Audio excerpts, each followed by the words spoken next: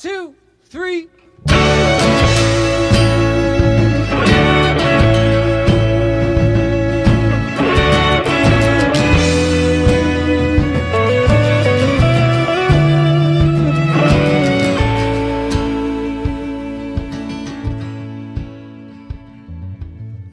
Welcome back, Holy Messes, to another episode of A Holy Mess with His Holy Mess, Father Paul. Thanks for returning. Hope you've been enjoying the past couple of episodes. I'm not sure if I'm going to do an intro to this episode or not, so I always do a little bit of an intro here. We're still within the 1 year anniversary week or couple weeks that we're going to be celebrating here. So thanks for being with us for the past year for sure. Hope you liked the 1 year anniversary episode with Christopher West and also the grilling His Holy Mess. So that was a lot of fun. And that was a lot of fun. You are, I think, in for a treat on this episode. I made a commitment a couple months ago that I will never again interview an author of a book without actually reading the book myself or listening to the entire audiobook, because there were a couple episodes which I have not released, where I interviewed an author about their book without reading it, and it was just a mess on my part. So I'm very happy to have Dr. Dillon Caswell. Did I say Caswell correctly? Yep. Dr. Dillon Caswell on A Holy Mess with His Holy Mess, Father Paul. We're going to find out all about him in just a little bit, but he is the author of a book that was released earlier this year called Hope, Not Nope. Hope, Not Nope. What's the subtitle? Using hope for healing and reclaiming identity as a lifelong athlete in a sick healthcare system, which is a mouthful and it's a loaded statement. And I'm sure we'll dive into the components of that. Well, thank goodness I just asked you that. So, but all right. So you are a sought out, and first of all, you have like so many letters next to your name, and I don't even know what they all mean. I know you're a doctor, so why don't we start there? What do these letters signify? What do you do? Yep, for sure. So the letters are: I have my doctorate in physical therapy, so I'm a PT, doctor of PT, and then the SCS is a board certified sports specialization. So once I finished my doctorate, I went on for further education, become a sports specialist, and kind of, long story short, that was my dream, was to work in sports and work in the NFL. And soon what I found out after putting in 70 to 80 hours a week and doing all these crazy things, which I'm thankful for, is that God had a way better plan for me than the one that I had thought up. And it took a while for me to learn that. And because of stubbornness and like, no, I'm going to do it this way, I'm going to do it this way, eventually led to the writing of this book and finding the truth in healing and researching and really trying to figure out, how do we give people the framework and the things that they need to become the best version of themselves, the version that God designed them to be, to wake up and say, you know what, I am incredible. I am a lifelong athlete, and I'm just going to get up and I'm going to get after it. So all those letters after the name, basically we can summarize it to that's what I'm trying to do here. Okay. All right. Did you just say, are you an athlete yourself? I'm an athlete myself. So I grew up for sports, baseball, wrestled till 9th grade, and then just got burnt out from wrestling, and had an old school coach. Like, you talk back to this guy and you're doing knuckle push-ups in the parking lot until your knuckles are bleeding. And then you get to come back into the room. So, started as like a 4-year-old, 5-year-old wrestling. And as time went on, got to 9th grade and was a little burnout from wrestling. So I still enjoy wrestling a little bit, but 9th grade kind of stopped that. Basketball, football, baseball. And then once I was done playing organized sport, I got into CrossFit and coached that for a few years. Really, really enjoyed that. And now I more compete as a CrossFit athlete versus coaching, but I still coach a little bit. Yeah. Wow. Okay. I know it's hard to believe. I mean, thank goodness you can't see my midsection right now, but I used to do CrossFit. You can't believe it here, but I used to do it. I used to jump 36-inch boxes. I used to, flip tires, slam sledgehammers. Now CrossFit is just trying to get my cross to fit around my neck. But anyway, so that's a joke I use in stand-up comedy. So I set you up there. But no, it's true.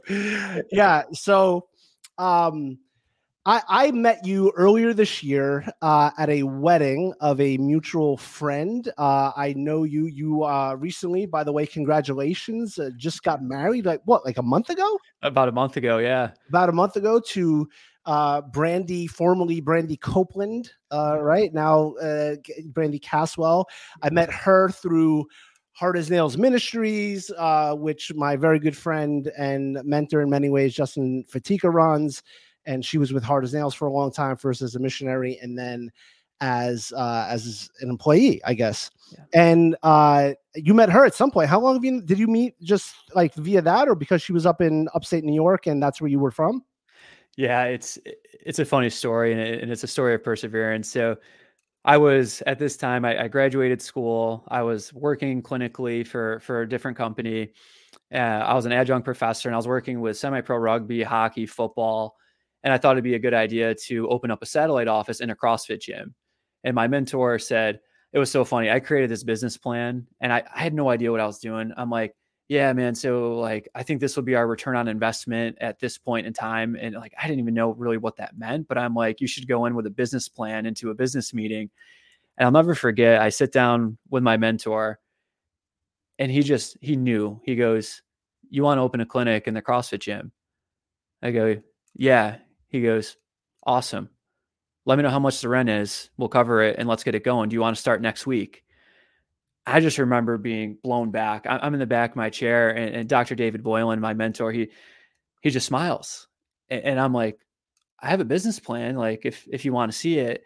And he just had so much faith in me and trust in me that he was like, no, man, I trust you. Like, go and do this. I've wanted to have a clinic in Syracuse for years.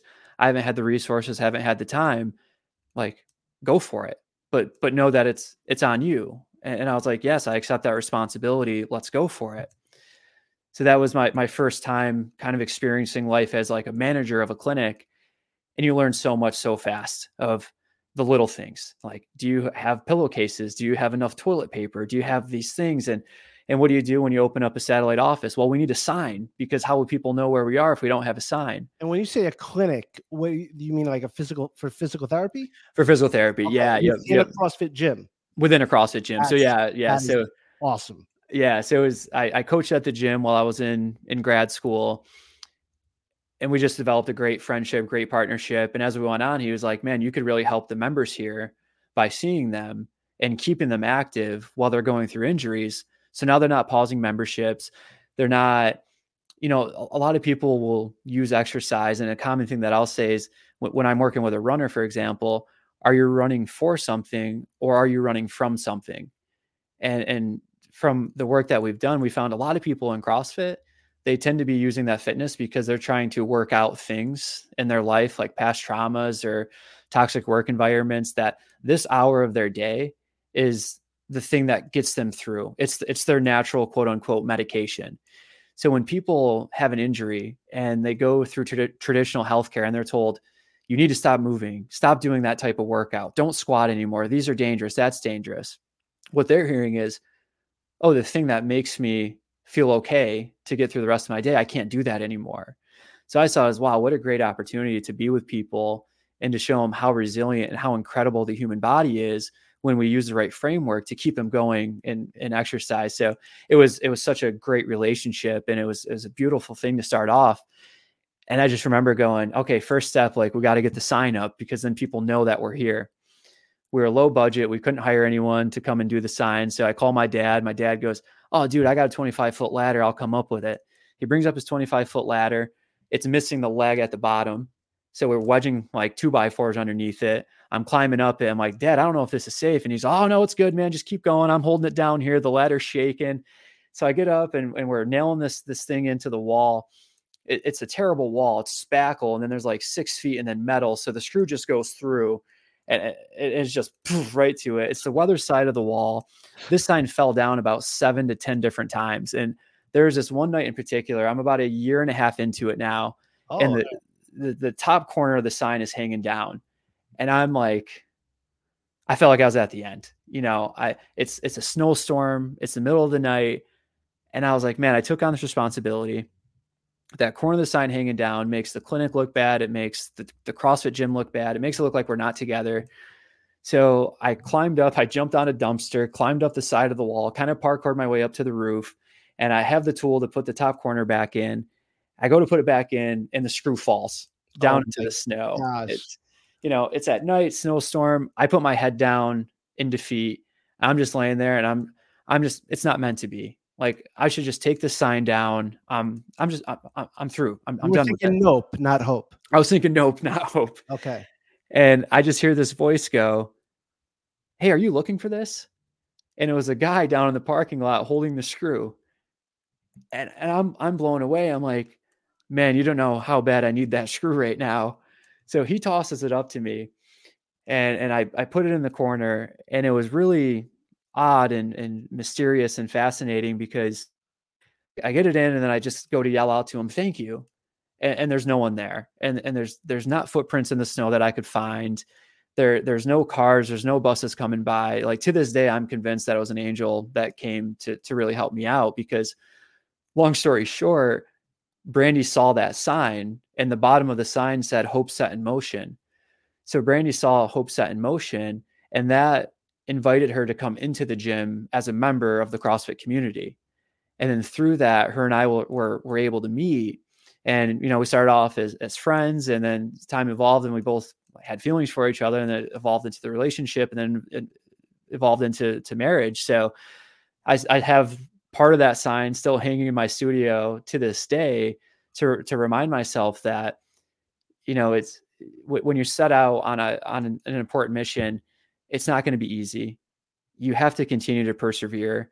When you're in the thick of it, when you're getting slapped in the face with nope, you don't know why that's happening, but retrospectively, you're able to make sense of it if you keep trying to move through it instead of just waving the white flag and saying, "I'm done.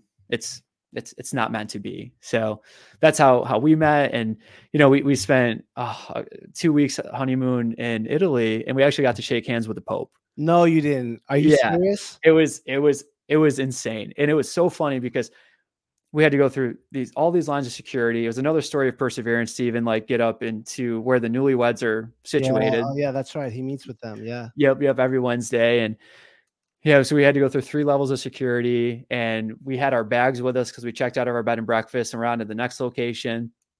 The Vatican let us bring it in, and then the guard got mad that we had our baggage, so he made us put it away. We go to put it away. We go and change to put on better attire. Yeah, and the guy that originally rejected us then sat us in the seats up at where the newlyweds are for the Pope to come around. Yeah. And it's hysterical because we're looking around and we're probably the only Americans that are sitting there. And he's coming around, Pope Francis, and everyone, "El Papa, El Papa." And I'm like, "Brandy, what do we say?" Because I don't want to seem like a poser and be yelling out "El Papa." Do I just say the Pope? And then what do you say when you shake hands with the Pope? So, "El Papa," and he comes to us and I just shake his hand. I'm like, "Hi, Pope Francis. Thank you. Thank you for everything." And then he's on to the next one. I'm like, man, that was so embarrassing. What do you say in that situation? Hey, at least, I made the mistake once of referring to him completely by accident in one of my classes in the seminary as La Papa. And I was quickly corrected because La was a female pronoun or something like that. And I was like, "Oh," they're like, "No, Il Papa, Il Papa." And I'm like, "All right, my bad. I don't know these. I don't even know English." You know what I mean? So, and that's not as bad. You saying, hi Pope, thank you. There was a seminarian who met the Pope in Rome and just said, "Thank you for being the Pope." And Pope John Paul II. He just started laughing. "Thank you for being the Pope." He repeated it in English. So that's so cool. I mean, you got to meet, dude. I have been Catholic my entire life. I've been a priest for over 12 years. I have never met the Pope. And from what you just told me before we hit record, my understanding is you just became Catholic very recently, correct? Yeah, April 2022 is when I was baptized as an adult into the Catholic Church. So I don't know, maybe 18 months now, you're a Catholic and you met the Pope already. I'm a little resentful. I'm not gonna lie. I'm not gonna lie, dude. And we could get into that. I think we should, because it is a Catholic podcast, Yeah. by the way. But I don't want to dive into that as the first thing, although that is the most important thing for sure, 100%. But I have met several physical therapists in my life. I used to, especially during the seminary, I went to physical therapy very often, 2 to 3 days a week, for my shoulders and for my lower right back. And not that I know a million physical therapists, but I'm just not aware of many of them writing books. So what made you write this book? By the way, how long have you been officially a doctor of physical therapy? Yeah, so I graduated in 2017 with my doctorate. And then prior to that, I was working as a PT assistant. So I've been in the field working clinically for about over a decade, and now working as an adjunct professor. So it's been awesome to see the student side, the teacher side, although we're always students. And, what inspired me to write it is a great question. I never dreamed of being an author. It was never a goal that I had.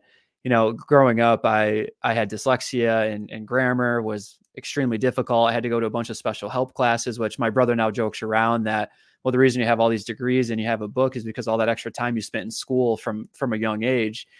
And so, yeah, I was working towards wanting to pursue this dream of working in professional sports with, the NFL.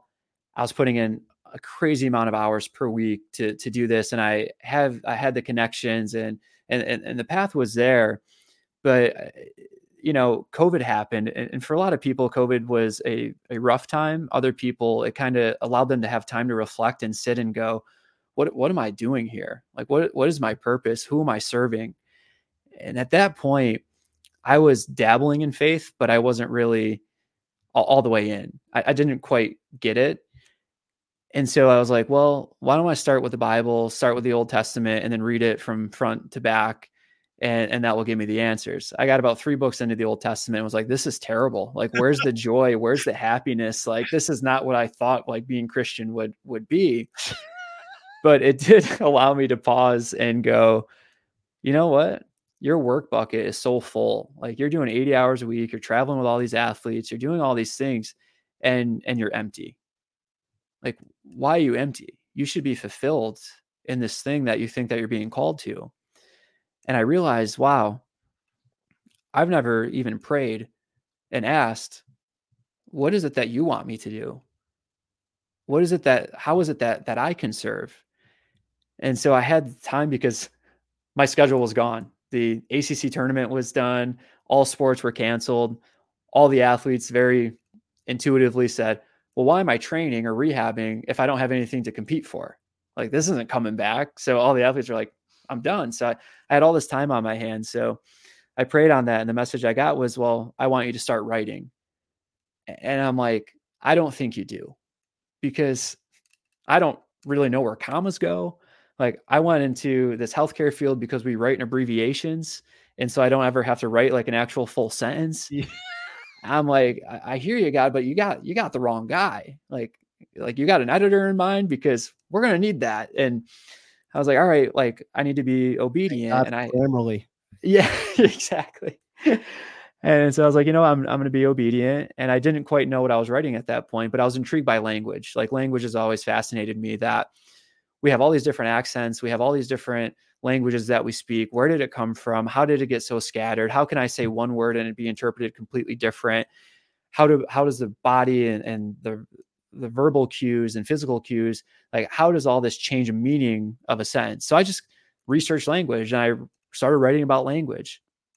And then after I wrote the chapter on language, which I thought was going to be this whole thing, then the next thing was brought up of, well, I want you to look at gratitude. I want you to look at forgiveness. I want you to blend the science with your faith to put this framework together. So over time, it kept evolving. And then it took me 3.5 years to write and research and put it all together. And that chapter that I originally started with, that I didn't even know was going to be a book, almost didn't even make the final cut. It just kept evolving to this point that then eventually, as I started being obedient, the message came of the title of the book is Hope Not Nope. And I was like, whoa, awesome. Like, now I see where this piece fits. Now I see where this piece fits. And as I kept working and being obedient, it became more and more clear of what this book needed to be. And it was such a fun process of writing it. Like there's times I would wake up at like 4 a.m. and start typing, and I'd wake up at 8 o'clock and I'd open up my like Google Docs and I'd be like, man, who the heck put that in there? Like that's pretty cool. And then I would research it, and it was just so, it brought a lot of my passions together of science and research and helping people, but it helped to bring me closer to the Lord and really trust in my faith. And even to that point, like I remember finishing the first rough draft and shutting my laptop and going, awesome. Nobody needs to see this. Like, shut it down. Because what people don't necessarily reflect on or realize is that when you put out a book, and this book there's a lot of science in the book, but it's presented in a way to make it understandable and digestible. So the science, cool, we can debate that. But when it's your opinions and it's your faith and you're putting yourself up for criticism and judgment, like that's a scary thing to do. And I had really great people like Tim Green, who's a best-selling author and played for the Atlanta Falcons, who wrote the foreword for the book. And I had people reviewing it that are really high in the sports science field and in fitness and wellness. And now I'm like, man, like now I'm responsible for their name as well, depending on how this book does. And I got all in my head of this fear of failure and rejection and judgment and all these things. And when I was baptized in 2022, it really shifted my perspective. God asked you to write this thing. God gave you this message. God gave you this mission. Why do you care if someone here judges you on that? Like, where is your fulfillment? What judgment are you accepting? Where is that coming from? And it put it really into perspective of, okay, yeah, like this book is not for me. Like I enjoyed writing it, but it's really now I need to get this out to people. And if that comes with criticism, that comes with judgment, everyone has critics, everybody gets judged. But as long as I'm making my creator happy and I'm being obedient to him and I'm serving others, I'm fulfilled. I'm happy with that. Yeah. Wow. Praise the Lord, man. And I want to circle back on something, because I didn't realize not only that you just became Catholic, but you were baptized for the first time a year and a half ago. So we'll definitely get into what led to that. So how long ago when this first happened, when the Lord said, I want you to start writing, how many years ago was that? That was about 3.5 years ago from the time it was published. So probably around 4 years now. Yeah. Yeah. Wow. And so when you finally came to that excellent realization that the Lord gave you, like, hey, who cares? You know what I mean? Like, you're enough in me, and I got to get this out there to people. You went from, like, okay, nobody needs to see this, to let me get this out there to people. When you say, let me get this out there, if you had to say, okay, we got 60 seconds to sell it, not sell, but to sell it, like why people should read this, why I had to get this out there, why I want people to really read or to listen to this book. What are you telling people? What is that? Yeah. So our mission is to empower hope to those plagued by nope. Nope is the rejection that we all face, the misinformation that we gather that tempts us into believing that we're not enough, that we're broken, that we're not seen, that we're fragile, and that we can't do something. We can't overcome this adversity. And from my perspective as a healthcare provider, I was seeing this so often with people that I was working with, and it really started to upset me, and it really started to fire me up. I think the big mission of hope is people understanding what actually creates healing, and how do we actually get to a state where people are happy. And I use this test, the drive around test, but just driving around, how many people do you see in their car smiling? It's becoming more and more rare that people are jamming out in their car, smiling, waving over to you at a stop sign. Everyone's in their own lane. People are grumpy. We're more separated than ever before. People are more anxious. And so to me, I want to get this book out to those people that want a different way. They, and I'm not saying that medicine doesn't have a time or place, and surgery doesn't have a time or place, or traditional exercise doesn't have a time or place, but the modern research has really shown us that some of these things that are simple but not easy go the furthest in healing. And that's a framework I want to give to people, is that you can take control of your health. That's the self-agency part. The word health literally means to make whole. It comes from a Greek word. It means to make whole. So really the framework in the book and this message of Hope Not Nope is, how do we make people whole? Because once people are whole and fulfilled and are living out what God is asking them to do, what a phenomenal world that would be. And I know we're far away from that, but I do have this big vision and this big dream that we can make a change for that, and we can progress towards that. Yeah, I could tell you from my own experience of having listened to all of your words in the book, that it definitely inspired hope in me, but also makes me want to go back to it. And like I told you before we started, that the thing with the audiobook, as great as it is, I wasn't able to I'm a highlighter, I'm a note taker. And I'm not just saying this because I'm putting this out there, or I was saying to you, like, I literally want to go back to it because there are things in my own life that I needed to hear, and then I want to go back and be reminded of. I'm looking down because I'm trying to go to your chapters, the different titles of your chapters that you have in here. You know, I told you, I'm going to repeat the subtitle. So the title of the book is Hope Not Nope: Using Hope for Healing and Reclaiming Identity as a Lifelong Athlete in a Sick Healthcare System. And even though I may not be an athlete per se or whatever, a little athletic, but not an athlete, I don't think this book is just for athletes. Correct me if I'm wrong, because I want to go back and I learned a lot of things in this book. And I love when people give real life examples. Or I even enjoy some of your examples that were, from like the Teenage Mutant Ninja Turtles, or, different stories like that, that catches my ear. I think that's cool. And I like how you would get that and say, all right, somebody said I need to give a real example here. And then you went ahead and gave example from history or whatever. But I think that's a good thing. And, because originally I'm looking at this book and I'm like, okay, he's a physical therapist. This is going to be about, like therapy and how, like, maybe conventional medicine isn't all that great or whatever. These are my words, not yours. Or, maybe second thinking surgery. So, okay, I'm not really, into sports that much, but you know what? I liked them when I met him. I met Brandy. I like Hope Not Nope, And I'm like, well, you know what? I'm getting things from this book, and I'm not even, and there's things that I'm learning about the healthcare system, or even just the negativity of certain thinking, or the way that the brain works, or even just learning more about something as simple, you say, right? Not easy, simple, not easy, as the importance of sleep. Yeah. And things like that. I think that's one of your last chapters. Yeah, is on sleep. Movement is medicine. I definitely needed to hear that.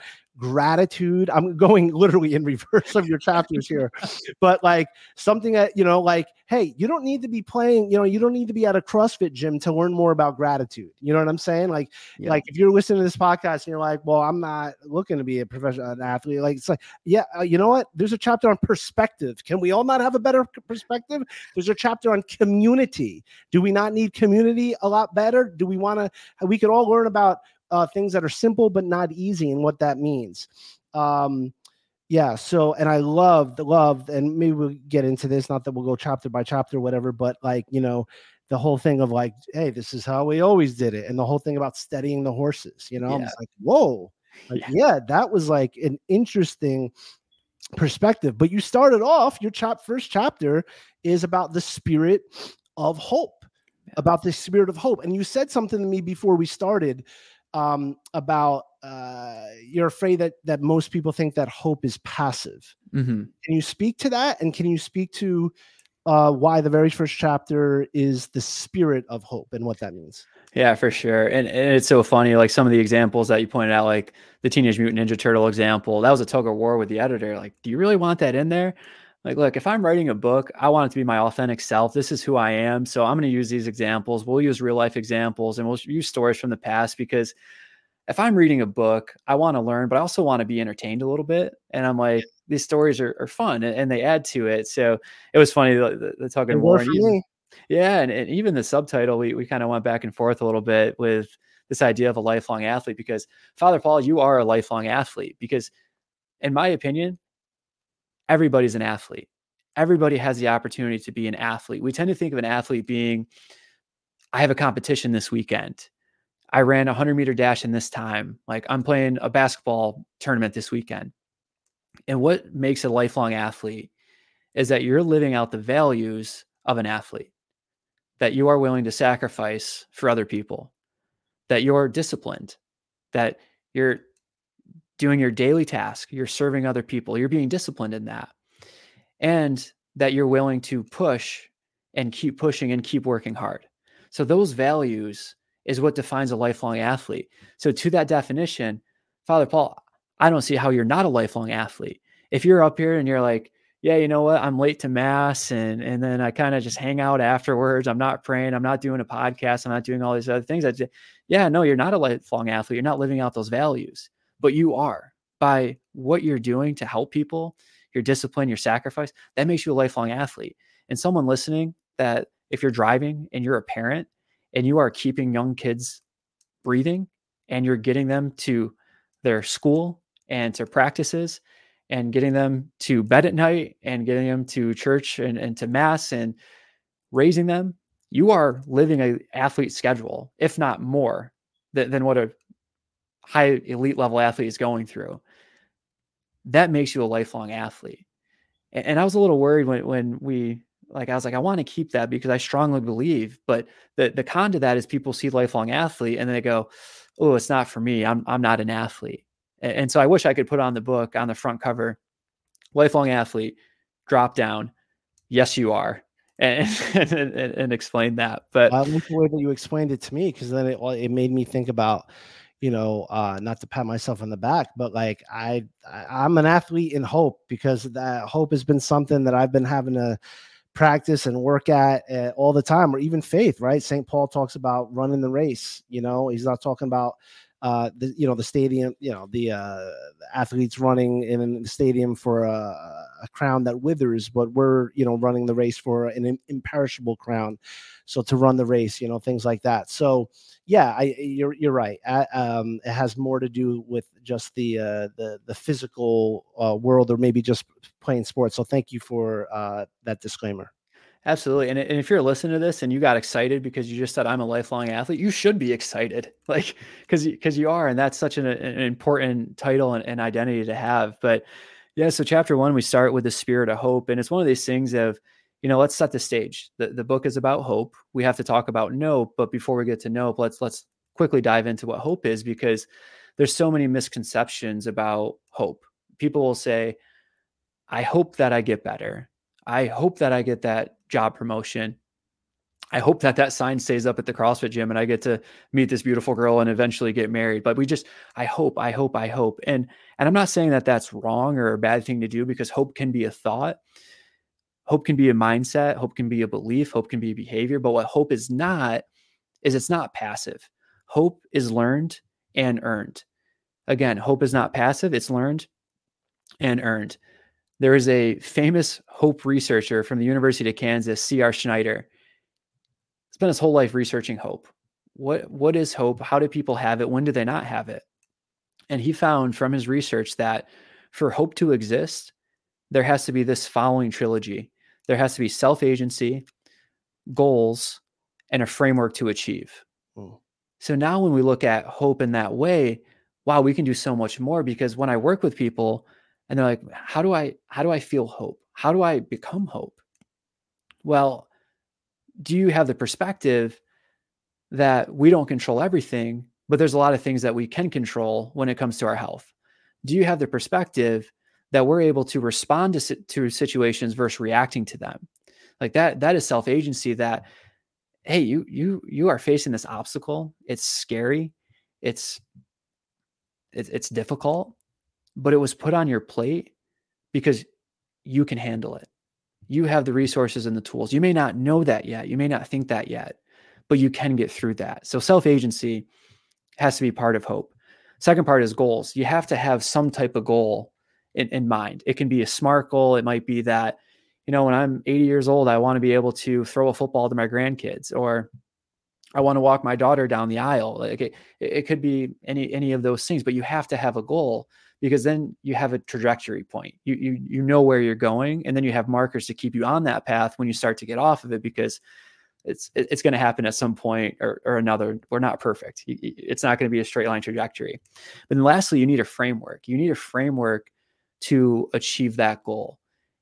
And that framework needs to be based on fundamental principles of science and fundamental principles of faith. It has to intertwine those to get you to where you want to be, because there's so much, we're in this golden age of misinformation. You can type something into Google or go on Instagram, and within 0.0014 seconds, you have a list of results. And now you have to filter through what's the truth and what's just trying to get me with a sales gimmick. And the general population, how are you supposed to be able to filter through these things? Oh, I don't know, but this person seems like they know what they're talking about. They have some letters after their name, so I'm going to follow that framework. But then you get into the real science, the real research behind it, and you find that that was junk science. Because in science, kind of digressing a bit, but in science, depending on how you set up the research, you can show that there's significance in really anything. So oftentimes what we're seeing is that people create a product, and because they create this product, they create a research study. And what they do is they end up making this research study where they find something that's non-significant. So they change the variables to make this thing that was non-significant seem significant. So now this thing that it seems significant needs this product to now make it non-significant again.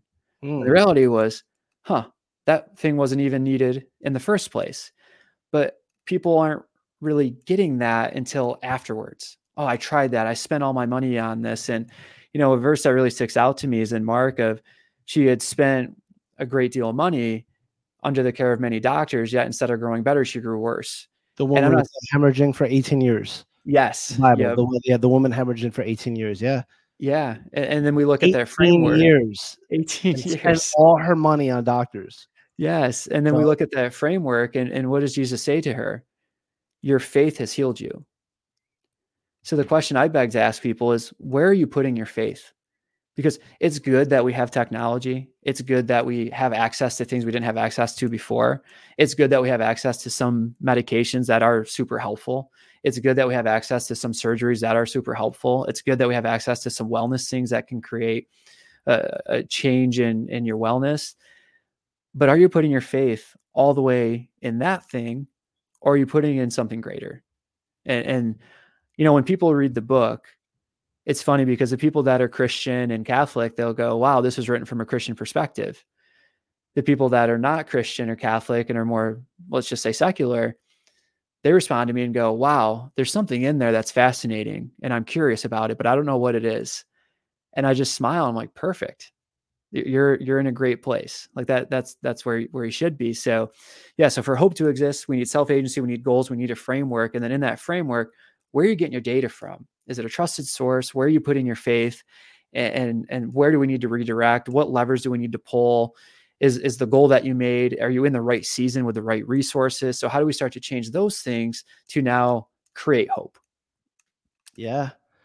And literally the very next chapter is the current landscape and going through that. And I think each chapter builds upon each, because then you're talking about mathematics, so playing your neural system. I don't even know how to say the next word, but bias and prediction models, environment's role in prediction, building the brain, the greatest weapon of mankind, and on and on and on, misfires of communication. And I think that you give a lot of great, as I said before, examples of history of science, and also, as you just said, biblically. Did you intentionally write it from a sort of Christian standpoint, or is that just something that happened naturally because that's who you are now? Yeah, it's something that happened naturally because when I was writing the bulk of this, I still was kind of dabbling in faith. I was super curious. I was starting to learn about it. And, it just kind of, it took shape as it went on. And I look back now and I'm just like, wow, like that was awesome that like the Lord had his hand through this entire work and was giving me things and introducing me to things that I wasn't even necessarily aware of at that point, that, to this point of like writing the book, I think I've read it 10 times now. And each time I read it, I'm still like, oh, wow. Like, not to pat myself on the back by any means, but I read it and I'm just like, oh, wow. Yeah. Like there's a lot of truth in that, or like, that's challenging. Like, I need to look at this further.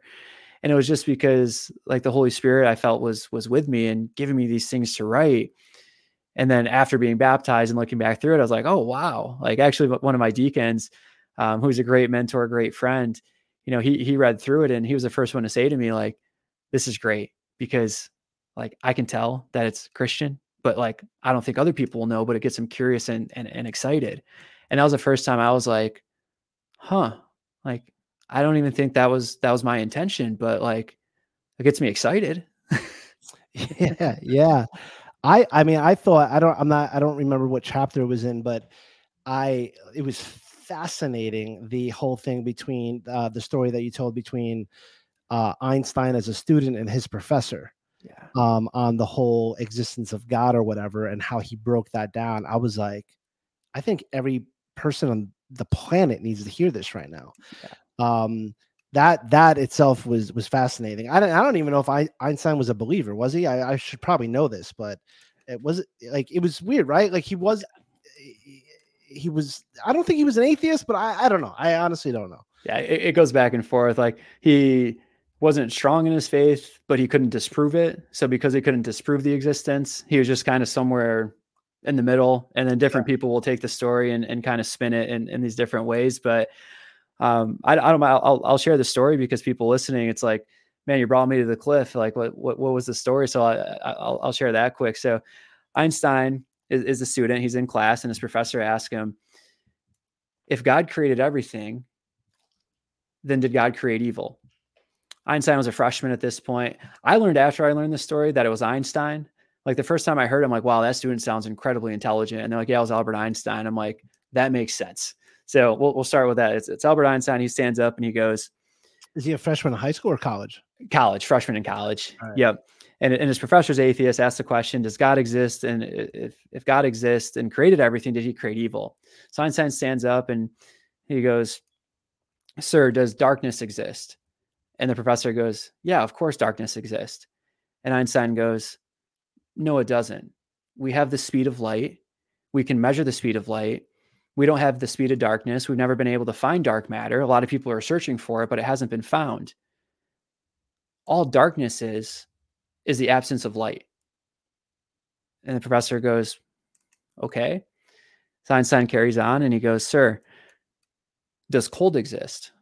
And the professor goes, yeah, of course cold exists. And the professor goes, or Einstein goes, we have measurements of heat. We live nowhere near absolute zero. Cold doesn't exist. We perceive cold, but it's really just an absence of heat. So then the professor goes, all right, where are you going with this? And Einstein goes, you claim to say that God created evil, but in reality, what evil is an absence of God. So then that got me thinking, with the people that I work with, what else? What in my career, what am I working with people that this happens, that we believe there to be this thing, but in reality, it's just an absence of this other thing. And it brought me to pain, because we all experience pain at some point in our lives. The only exception is somebody that has congenital insensitivity. And if you have that, their life expectancy, they do not make it past their 30s because they're crazy. They're jumping off stuff at parties. They get fractures and infections and they can't feel it. So they end up having a very short life expectancy, which right there should change our relationship with pain. Pain is a good thing to teach us our limitations. But it got me thinking, wow, what is pain? Because Father Paul and I, we could both roll our ankle, but have a completely different pain experience. We can have the same medical diagnosis, but have different pain experiences. And when you look at the definition of pain, it's still trying to be figured out. And basically, it's a subjective experience of something that could be a threat or not be a threat, which literally leaves it wide open to like, what is this experience of pain? So then I started asking a different question. Does pain exist? Or is it just an absence of something? And if it's just an absence of something, if we have someone that is experiencing pain and we fulfill that absence, how does it change their outcome? How does it change their being? So what I've discovered is that, and I say me, but like there's a ton of researchers that have looked at pain and have helped to shift my perspective, and my mentors helped with it. But what pain is, it's an absence or a threat of losing a meaningful activity.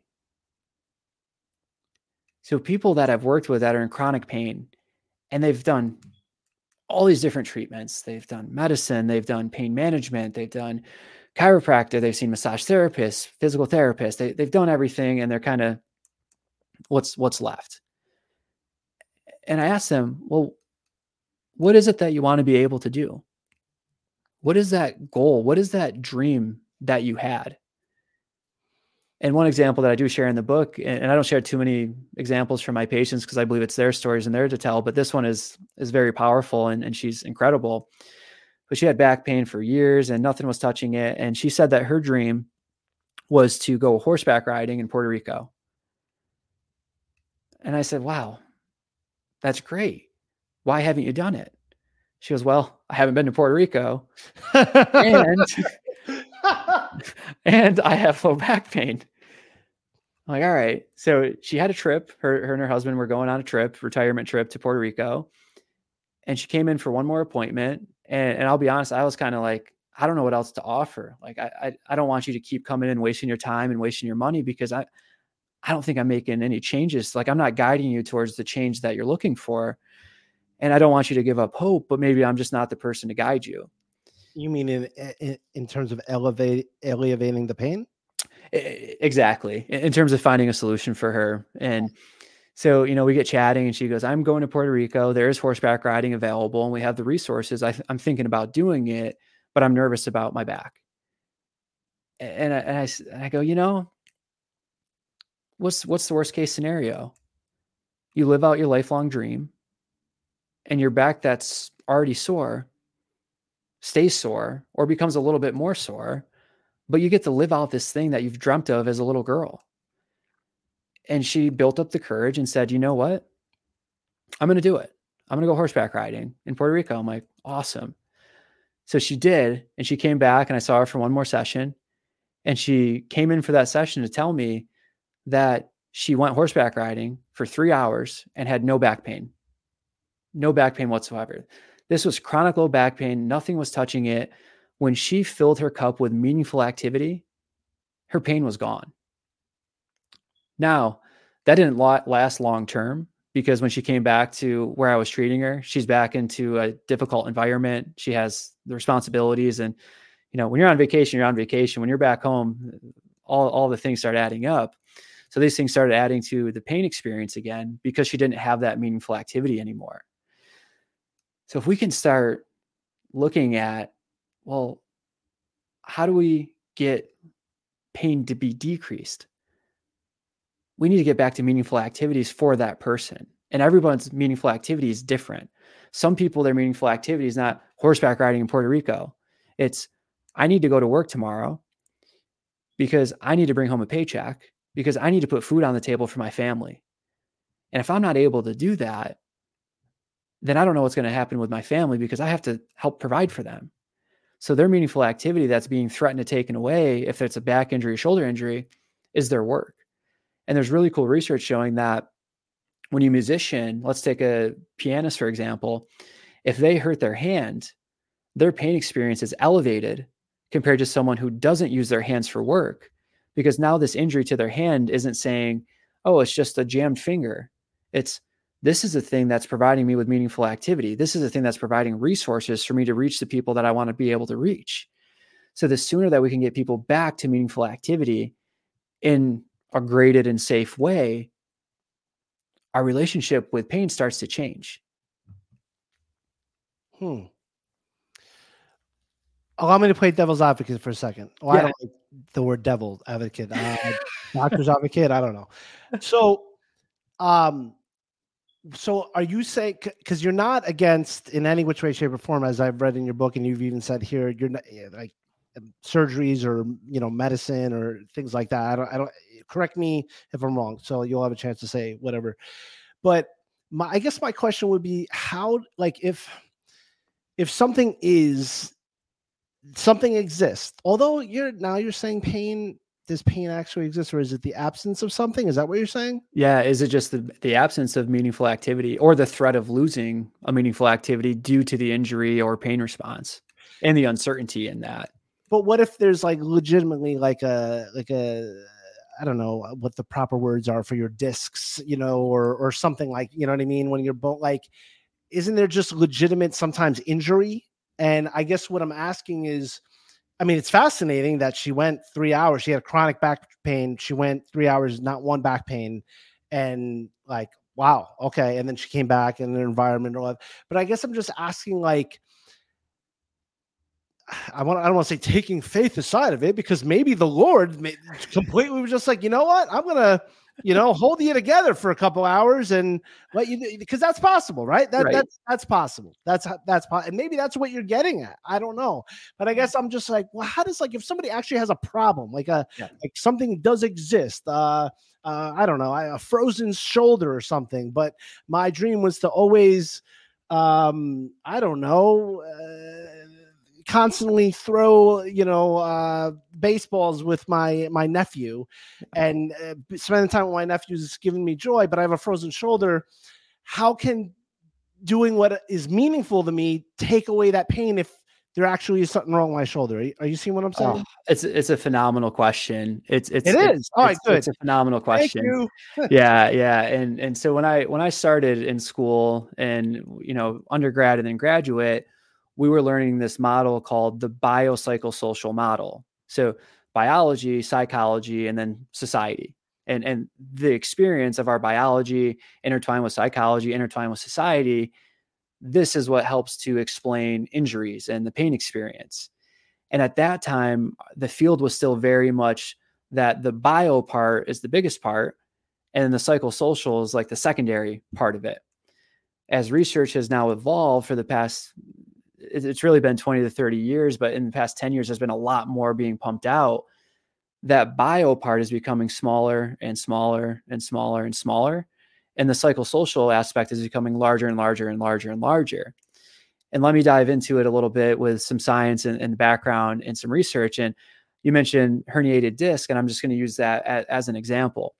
So somebody has back pain, they might have some nerve pain going down their leg. So they go to get it checked out. What usually happens when they go to get checked out? Imaging is ordered, X-ray, and then you go get the MRI.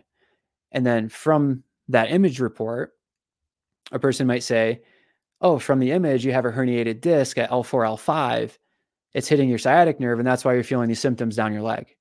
And traditionally, before the newer research came out, that was what we all kind of went off of. The image is the gold standard. So if the image shows that, then we treat this as a herniated disc. And we can use movement. We could use injections. Some people may need surgery in order to help resolve that. But that was the model. And then researchers got clever, and they started asking the question, how do we know that the disc is actually creating the issue? How do we know that this disc hasn't been herniated for years? How do we know it's not something else? Like, how do we know it's not a pre-existing thing? So what they did is they brought in groups.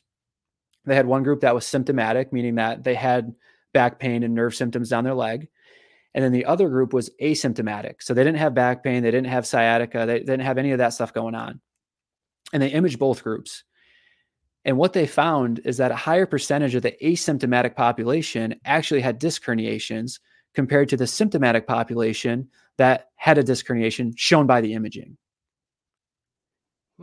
So it really started to shift the framework into, wow, how much should we put into biomechanics? Because we've never questioned this before.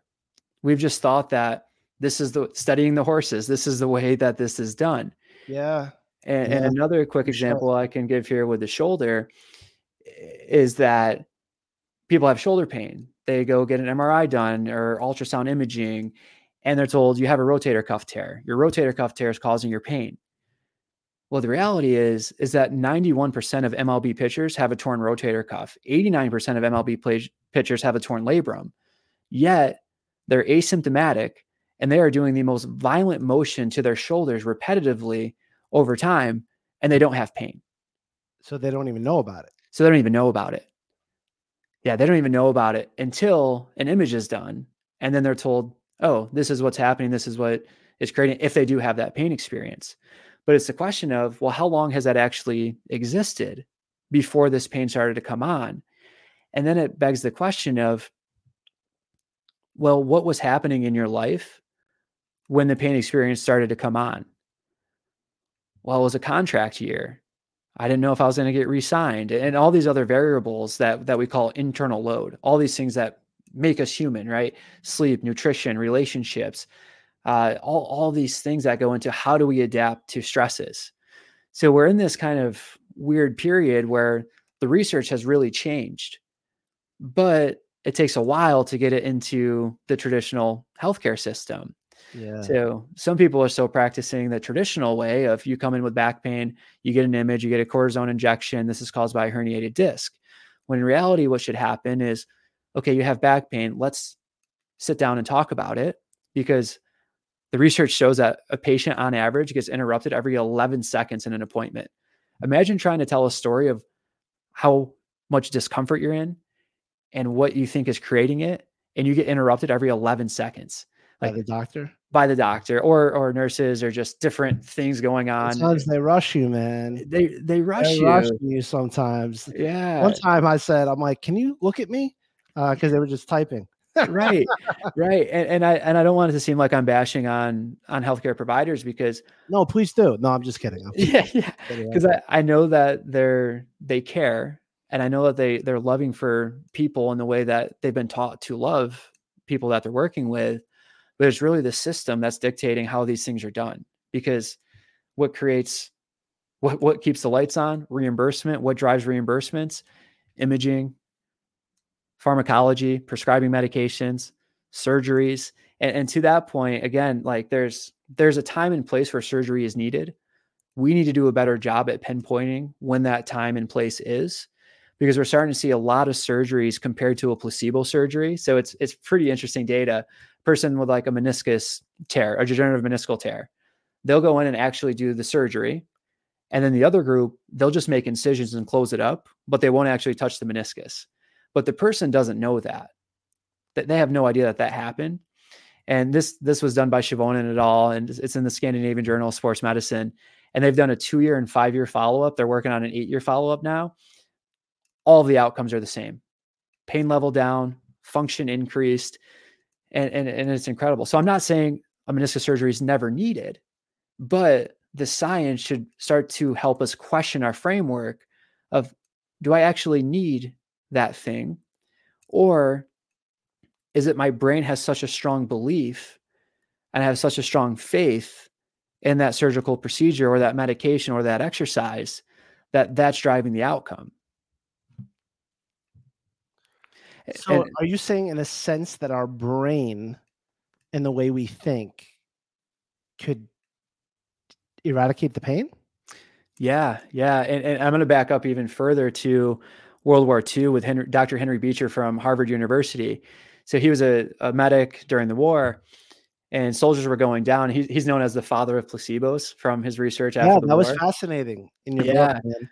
Yeah. So too many stories, because I want everybody to read to get your book, man. We got to give some cliffhangers, bro. Right. But yeah, so he's a medic in World War II, and to that question of, well, if there's something mechanical, like there's something there that's creating the response, like is it just going to go away if we do meaningful activity? Well, meaningful activity depends on the perception and perspective that you have in that situation. So, for example, a meaningful activity for a soldier during war is not kicking around a soccer ball. It's staying alive. Like that's their meaningful activity. So what Dr. Henry Beecher found was that he ran out of morphine, and he was injecting soldiers with morphine when they went down on the battlefield so that they could get them away, get them to the tent, and then evaluate a little bit more or keep them alive. So he's crawling around, he's injecting them with morphine, their pain response is going down. He runs out of morphine. He doesn't have any left in his kit. All he has left is saline. So he keeps going around, and now he's injecting soldiers with saline, and he's finding that they're having the same exact response as the soldiers that were getting morphine. And so to him, he came back to Harvard University and said, that blew my mind. Like it would to anybody. How does a saline injection create the same response and a decrease of pain as morphine? And the reality was he was giving them something that they believed in. Their faith and their memory is that this drug helps get rid of my pain. Now in war, this drug helps keep me alive when I have this complex injury. So now this saline injection that's a placebo is giving them meaningful activity because their meaningful activity is staying alive in that situation.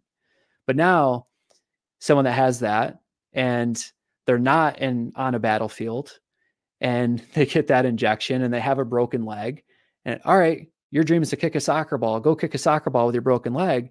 Their brain might interpret the environment differently and now not allow that to happen. So there's a lot of context that goes into the conversation of when and where does our brain allow us to have this pain perception? And in that situation, what is the request that's being made by the brain for us to change our activity or our habits or our patterns, or we could keep the list going. But literally, if a femur is broken, how can I tell myself I can still kick the ball? Yeah.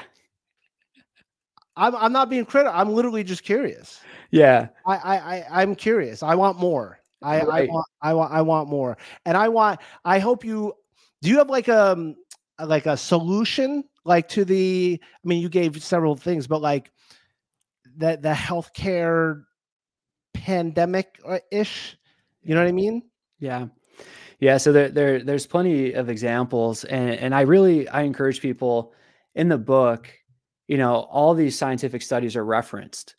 And so a lot of this stuff, it should create a challenge. It should be a little difficult to digest. And like, believe me, I've been there and I continue to be there because I'm pushing myself to learn this stuff more and more and more and dive in deeper and deeper. And so everything's referenced. So once you read it, go to the direct source and read it and see what conclusions are you drawing from it, and get yourself to that primary source, because it's going to help you to filter through research a little bit easier, and it's a good habit to have long term. But we're seeing this everywhere, and you know what, I'm going to be biased, and I'm like, I believe in exercise. I believe exercise and that movement is medicine, and part of this journey is you have to evaluate your own critiques, and you have to critique your own biases. So I wanted to know, well, does exercise actually create the difference in health markers such as increase HDL, decrease LDL, so changes in cholesterol? Does it decrease blood pressure? Does it decrease heart rate? Does exercise itself do that? Or does the thought of exercising actually create that change? So I researched it and I found this. I'm kind of a nerd. I have a favorite researcher. It's Aaliyah Crum. She's from Stanford University. She studies mindset and how powerful our mind is in creating physiological responses.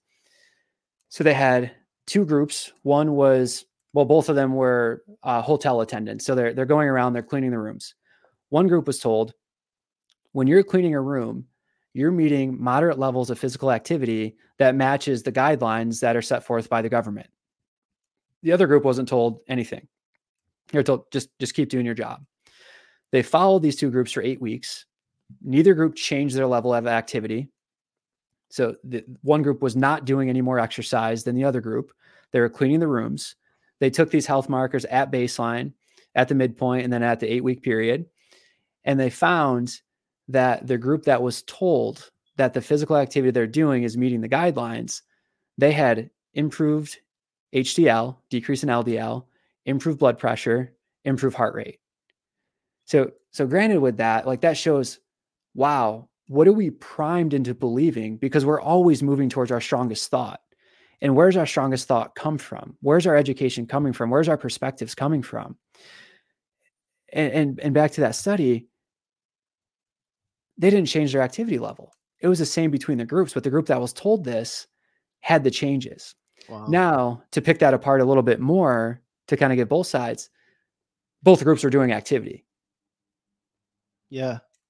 So, I'm not saying one that was told it it was up there. They were in better health. They were in better health. They were in better health. So I still believe that movement is crucial, that we're made to move. And just a walking program has shown incredible benefits for people with Parkinson's, Alzheimer's, people in chronic low back pain. There's a study showing a person in chronic low back pain walking 10,000 steps a day brought their pain levels way down. So there's something to movement that I still think plays a role that we have to appreciate. Yeah. But I also think we need to appreciate how strong our brain and our mind is, and how strong it is based off of our previous memories and our previous thoughts and whatever framework that we're subscribing to. So it is challenging to look back and go, where do my thoughts and beliefs come from? Is it up to date? Is it based on new science? And the important part is to not do these giant pendulum swings. Like, I believe in medicine. I don't believe in medicine at all, because they all have a time and place. We just need to get better at identifying that time and place. So a lot of people might be asking, well, how do I do that? How do I do that? Like, I hurt my knee. What do I do? And I'd say, well, the framework's in the book. So read through that and it will give you some of those answers. But also understand that when you're in discomfort and you're in pain or in this state of absence of meaningful activity or threat of losing meaningful activity, sometimes the uncertainty is scarier than the pain experience itself. And oftentimes we start reaching to get as much certainty as we can. Give me the image, give me the specialist, give me this, give me that, because I need to know what's creating this discomfort. And if I know that, well, now I can have better conversations with people, because I can say, I have back pain because of a herniated disc, versus saying, I have back pain, but it's probably because I was working way too hard. I was sleeping 4 hours a night. My work environment's pretty toxic. My friends are giving me trouble. Like, it's easier to say, oh, my pain is because of this thing. But we have to start questioning again that framework and where is it actually coming from? So how long has your book officially been out now to the public? It's been out since March. We released it this past March. And how's it going? How's been the feedback, the reviews, in general, positive, negative, the good, the bad, the ugly? How's it going? Very, very positive. And it's probably because I'm an optimistic person. So I look at the positive side of things. I mentioned earlier that you put something out like this and there's criticism and their judgments, and it's so true. Like, people tell you that, it's challenging, and you're like, oh, okay. And then you go to do it and you're like, oh, wow. Yeah, it is challenging. Some people in the field that I thought would really enjoy the work, because I thought they were movers and I thought that they were going to help to lead this change back to transformative healthcare versus transactional healthcare. I literally got feedback from one that said, hey, I read the book. I really enjoyed it, but I don't want my name in it or on it. Real quick, what does that mean? A transactional healthcare versus transformative? Yeah. So the great question. So again, health is about transactional, like meaning in terms of like money transactions. Money. Got it. Yeah. Yep. And reimbursement, big pharma.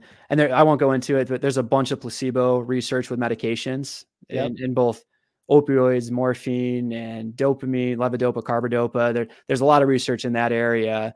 And a lot of foreign countries are starting to shift, but the US, two things create a lot of profit, and it tends to be war and illness. And we look at the paper trail and we see, and it's just, it's kind of sickening the more that you learn of what's happening. I mean, if you think about it, and I am total, I don't know, I don't mean to generalize or whatever, but like if people's jobs depend on things keep coming in, you know what I mean? Whether it's like, I don't know, like a surgeon, like this is their life, you know what I mean? And all of a sudden it's like, well, we don't need surgeries for this anymore. Like, right. So I know nothing about but pharmaceuticals, like this is how we're getting paid. You know what I mean? Right. The whole thing about, cancer will, never be cured because it's a great money maker treating it, not curing it, something like that. So I don't know, but you did say in the beginning of the book there was a disclaimer that the information in this book is not supposed to substitute, right, your own personal health care, and you told people to check with their own doctors or what. I don't want to speak for you or whatever. Yeah. But interesting that person that said that. Did they say why? Because they said that they liked your book. Yeah, they said they liked it. They really enjoyed it.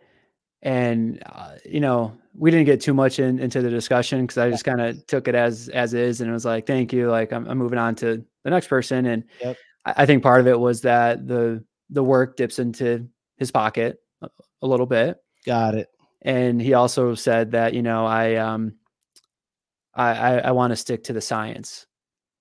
And that one I was really challenged by, because I'm like, there's 150 scientific articles referenced in the book. Like, what more science do you want? So I look back at it, I'm like, maybe he was challenged by a little bit of the faith perspective coming into it. I don't know. That's me just kind of guessing, but what do you do in that situation? You pray for them and you move on and you forgive them. And for whatever reason, like didn't want to be part of that. That's fine, because there's so many people that want to be a part of it. We had our first live event in Syracuse last week. We had an incredible turnout, and people kept coming up to the table to get their book signed. And every single person said, we needed this. We needed hope. And to me, I was like, you know what? That makes all of this worth it. Like all of it worth it. Yeah. So you have live events? We have live events. Yeah. Speaking on the framework of hope and sharing different stories that lead into like what hope is. And, they're fun. This past one, we called it an Italian hope story, because I shared about the honeymoon, but then used stuff from the honeymoon to explain hope and self-agency frameworks and goals. And it was a great time. We dive into science a little bit, but in a way that's digestible. And I was like, I always get this interesting question afterwards of, well, okay, you don't believe in medicine or surgery or traditional healthcare. And like, no. Like, I believe in it at the right time, in the right place, with the right people. And I will say, for people listening, that, if you're struggling with your current provider, get a second opinion, get a third opinion, get a fourth opinion, because there are incredible providers out there that are working their butts off to go against the system and take a pay cut to better serve their patients. I know a handful of them. They exist. You just have to find them. Yeah. Yeah. I have a nurse practitioner that I think is great. And I am sensing, I don't want to speak for her, but I'm not going to say her name or where I go or anything. Like, nobody knows at all. Although I am going to ask her to listen to this because I totally want to get her, because it seems also more on the, I don't want to say the healthy side, but like I'm doing also like these natural things and, stuff like that. So all right. Did you have the opposite side though, from healthcare workers that have read it? That's like, hey, this is great. Like, I believe in this, like, can keep going, stuff like that. Oh, 100%. One of my friends, Dr. Tim Gabbett, if you hear load management in the NBA or in the NFL, like, this guy is the pioneer of load management, of how to study it and how we should interpret it. He's from Australia, and he's a hoot to hang out with, but he's been named one of the top 25 most influential sports scientists of all time. And he wrote me like a 2-paragraph review on the book and how much it's needed and how much it's helping with his work with internal load, because there's external load, the actual work of doing a task, and then the internal load, how do you adapt to it? And that's really what the book focuses on, the internal load. So he's given me awesome feedback. Marcus Philly, he's the creator and owner of Functional Bodybuilding. He was a 5 times CrossFit Games athlete, just a complete stud, like huge fitness influencer. He wrote an incredible review. He's been putting on his social media and getting it out there. So it's been awesome, humbling and incredible. And it's been awesome. So where can people, I still have a question to ask you about why you got baptized, but where can people get the book? Where can people find the book? Where can people find out more about you? How can they, are you on social media, websites, stuff like that? And I will put links in the show notes and the description of this. Perfect. Yep. So the book, Hope Not Nope, it can be found on Amazon, Barnes and Nobles. There's the physical copy. electronic copy, Audible version available. It's also available in really any other online medium, Target, Walmart, some smaller bookstores. I know some people, they don't want to go to the big buyers like Amazon and Barnes and Nobles. They want to support some smaller places. So it's available in all those different places. Social media, everything's Hope Not Nope. So Instagram, Hope Not Nope. Our YouTube channel, Hope Not Nope. Brandon and I have the Hope Not Nope podcast. Everything's Hope Not Nope. Website, hopenotnope.org. Feel free to send us a message. You have a podcast called Hope Not Nope? We have a podcast called Hope Not Nope. Yeah. How long did you, wait, did you say something in your book that were you a part of like a #1 podcast or something like that? Yeah. So I used to host a podcast that was based out of Los Angeles, and I hosted that for 3 years. Okay. And then as the book was released and things were getting busier within my own business, I had to figure out like, okay, I can't keep doing all these things. Where do I pull back from? Sure. So I pulled back from that podcast, and then Brandy and I started our own podcast to support the business and the book and get this message out there. Awesome. More and more. But looking at that now, we'll subscribe now. Hope Not Nope podcast. All right. So you grew up, I guess, because it sounds like you had great parents listening to the book and the different stories, and your mom bringing you home the best slice of pizza in the world, and then all of a sudden they had to drag you to the hospital. I can relate to things like that, trust me. So it sounds like, but I guess just not technically a religious household, or what led to you getting baptized when I don't even know how old you are, but just 18 months ago. So I know you've given me a lot of your time so far, but I promised I would ask about it. And I think it's so in terms of how did you end up now getting baptized? Yeah, it's such an interesting story. So my mom is Catholic. When she was younger, she went to Catholic school. When she was at Catholic school, she had a lot of trouble at home and different struggles and sufferings that she went through. And so she started kind of in her brain relating the Catholic Church to what was happening at home as a young child. So then when her and my dad got together, it's funny because my dad was actually working as a janitor in a Catholic church at that time. So when I have one older brother. When our parents had us, they decided that they didn't want to force religion upon us. They wanted us to make our own choice.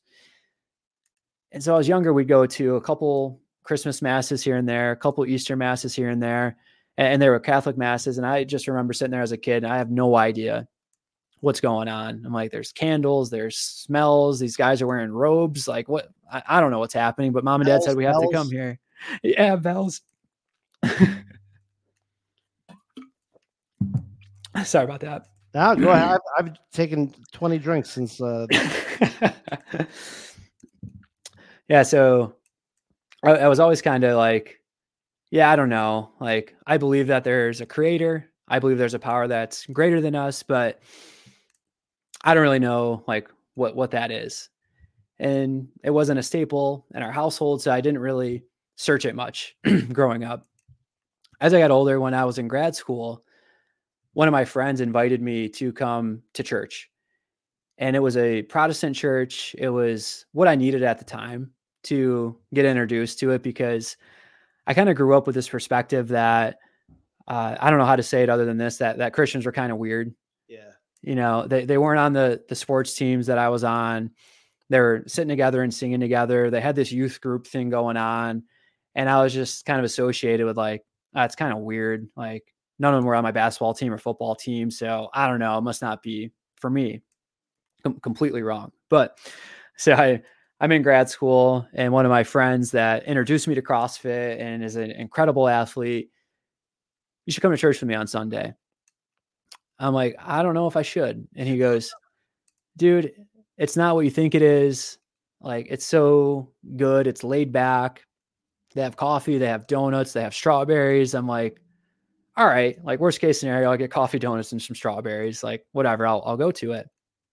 And it was awesome. It's what I needed at the time, because the pastor, phenomenal messages, great sermons. The worship music was great. So it got me interested. It got me interested in like, what is this? Why do I feel different when I'm here? And so I got curious, and then I was like, I'm an all-in kind of guy. Like I was dabbling and I was like, I want to learn more about this. Like I need to learn more about this because I hear this verse and this pastor gives this sermon and interprets it this way, but then this one interprets it that way. So in reality, are we just interpreting passages differently? And that's what's created all these different things. At the same time is when I started to meet Brandy. And Brandy is a devoted Catholic, like phenomenal Catholic woman. I can't believe that I am her husband. Like it blows my mind every morning. Yes, we're only a month into marriage, but it's going strong. And I hope I never lose that disbelief that I get to be her husband. And she never forced it upon me. And she didn't know at the time that I had been heavily researching, like, what is the truth in all this? And where does it all come from? And Brandon just very lightly invited me to come to a Catholic mass. And I was like, wow. I'm sitting there and I'm like, I went away from the bells and whistles of like worship sermons to find the truth. And I find the truth with literally there's bells and whistles during the mass. Yeah. And then I had that question of, am I really believing that this is the truth? Or is it because there's this really pretty girl next to me that invited me to go to this thing? Yeah. So now I'm telling myself that this is the truth so that I have an opportunity to be with this beautiful girl. And so I had to discern that. And what ended up happening is Brandy she had COVID and wasn't able to go to mass one weekend. And I said, wow, I should go on my own and see how do I feel and what do I get from this? And does it feel the same? And I thought that would help me to discern, is it really what I should be doing? Or is it that, again, this beautiful girl's next to me? So I went and the deacon gave a phenomenal homily on the call to being married and what that entails. And it was just a beautiful mass, phenomenal readings, great homily. And I left there so excited. And at the end of the mass, they were starting RCIA for adults. And I said, you know what? I'm going to go to that, but I'm not going to tell Brandy about it because then I'm going to show up to RCIA every week because Brandy's going to reward me and go, wow, I'm so happy that you're doing that. So I was like, I'm not going to tell her because I need to figure this out for my own, because if I'm going to get baptized and be Catholic and be practicing this faith, I need to do it for me. So Father Mano invited us to RCIA. I was like, awesome, I'm coming. So I come and I'll never forget it. I sit in the back and they're talking on discerning guardian angels versus like demons and just this like very high level things in the faith that I'm like, this is pretty heavy for an RCIA program. Day one, I'm like, what the heck is happening? So then he ends and I go up to him like, Father, like, yeah, I'm like, is this RCIA? And he's like, oh, no. It's over in the other building, like down in the other, like I was in the wrong class. Shut up, dude. Yeah. So shut up. What did you go? Oh my gosh. So I go over to the other building that they're having RCIA in, and they tell me it's in the main room. So the door's locked and Father Mano goes, just knock on the window and then they'll let you in. I'm like, all right. So I get there, I knock on the window. And the meeting that they told me, it's a bunch of sisters, there's a bunch of nuns that are having their meeting in there. So I'm knocking on it and the nuns are like, come to the window, like, what's going on? And they come and let me in. And I go and sit down. I'm like, hi, yeah, I'm here for RCIA. And they're like, no, it's over in this other room. Oh my gosh. So I go to this other room. I can't find it. I go to the other side of the building. I can't find it. And I had that thought of, you know what? It's not meant to be. I tried, and this isn't it. And I hear these voices behind this one other door I hadn't tried yet. And I go, you know what? Let's just try this last one. So I knock on it. I open it up. There's literally one chair left. And the instructor, he's like, hey, can I help you? I'm like, yeah, I'm looking for RCIA. I don't think it's happening anymore. And he goes, I think that's your chair right there. And it was powerful. I'll try not to get too emotional about it, but the first RCIA was incredible because I'm a person that has a lot of questions, Me too. and I'm not afraid to ask the hard questions. And he had phenomenal answers for me, because there's a lot surrounding the Catholic faith, to attacks from the enemy to keep people from coming in. And so I had a lot of questions of abuse that's happened within the church. And if this is the truth, how could God allow that to happen? Mm-hmm. And all these other stories. And he had incredible answers. And my home parish is at Holy Family. They have a beautiful grotto of Mother Mary. And I was walking out, and it was just one of these like moments where the wind blew, and I just got the message, come down to the grotto. And I said, okay, trying this whole obedience thing, not trying to do it my own way anymore. So I went down, and I just got this message from Mother Mary that just said, you're in the right place. And I remember looking at the grotto and the statue and being a little freaked out of like, what just happened? But September 8th, Brandon and I got married at that grotto. Wow. On the Holy Mother's birthday. Wow. So shut up. It's just incredible how things work when you're obedient, but also the main part of that story. Wow. Is the perseverance to keep going when you don't think that you're meant to anymore, or there's obstacles put in your way, or there's enemy attacks that you can't find the room, you're in the wrong place, and then you finally find it.